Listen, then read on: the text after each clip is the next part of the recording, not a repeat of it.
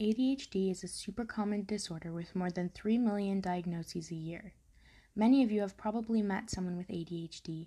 Maybe you haven't. Of those you know, how many of them are female? And how long did it take for them to get diagnosed? Maybe you know someone who hasn't been diagnosed yet, even if they fit all the criteria. But why is that? Why are women so underdiagnosed with ADHD?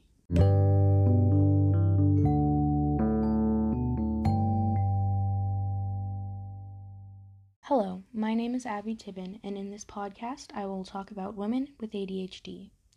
Why are they so misdiagnosed and underdiagnosed?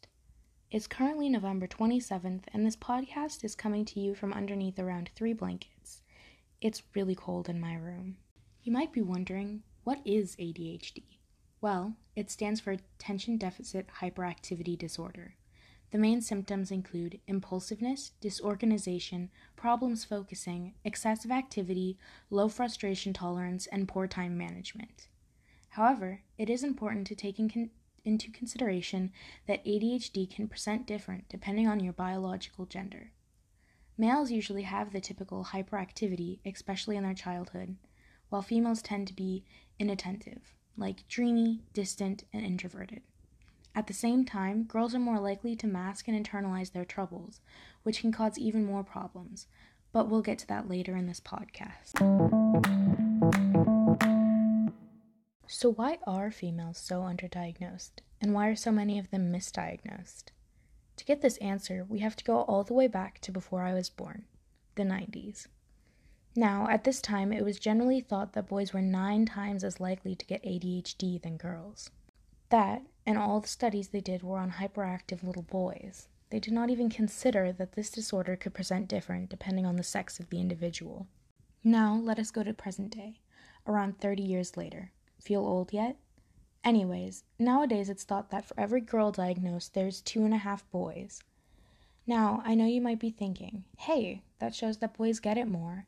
But let me tell you, even 30 years later, not much on research has changed, and the diagnostic criteria has stayed the same as well. That, and we still need to take into consideration the biases in the medical field, the girls who do not get diagnosed, and those who will find out later in their lives their diagnosis. Now that we've covered underdiagnosis, let's get into misdiagnosis. Females with ADHD are more prone to burying their disorder and trying to hide it to fit in. They are 2 times as likely to develop depression, anxiety, and other mental disorders compared to girls without ADHD. They are also far more prone to self-harm, teen pregnancy, and getting involved with violent partners. With this being considered, it is far more likely for girls to get diagnosed with depression, anxiety disorders, and even bipolar disorder before they get their ADHD diagnosis. While these girls may struggle with these issues, it fails to take into account antidepressants and things like that do nothing in helping treat ADHD, so these girls will continue to struggle. Most women don't get their diagnosis accurate until their 30s or 40s, and lots of times then it's because their children get diagnosed first. Now, why exactly does this matter? Most of these issues stem from stigmas around mental health issues that come for all genders and people, but it also has to do with the stigma surrounding women's health issues.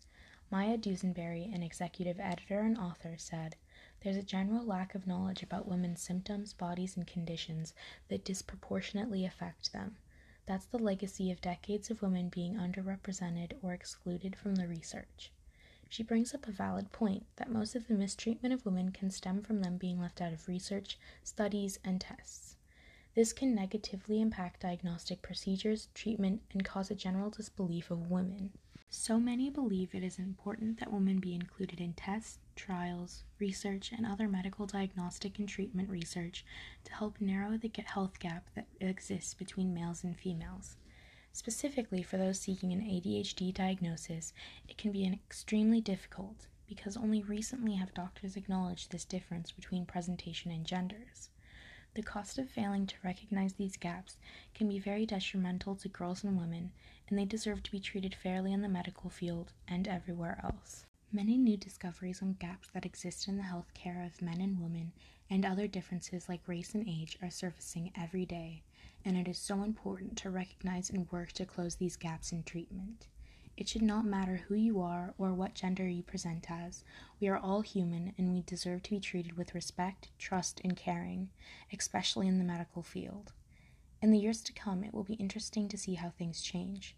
Hopefully in the future we can close the gap that exists between all types of people and healthcare can become equal and equitable for all. Thank you for listening to my podcast, and I hope you have an amazing rest of your day. This is Abby Tippin, signing out.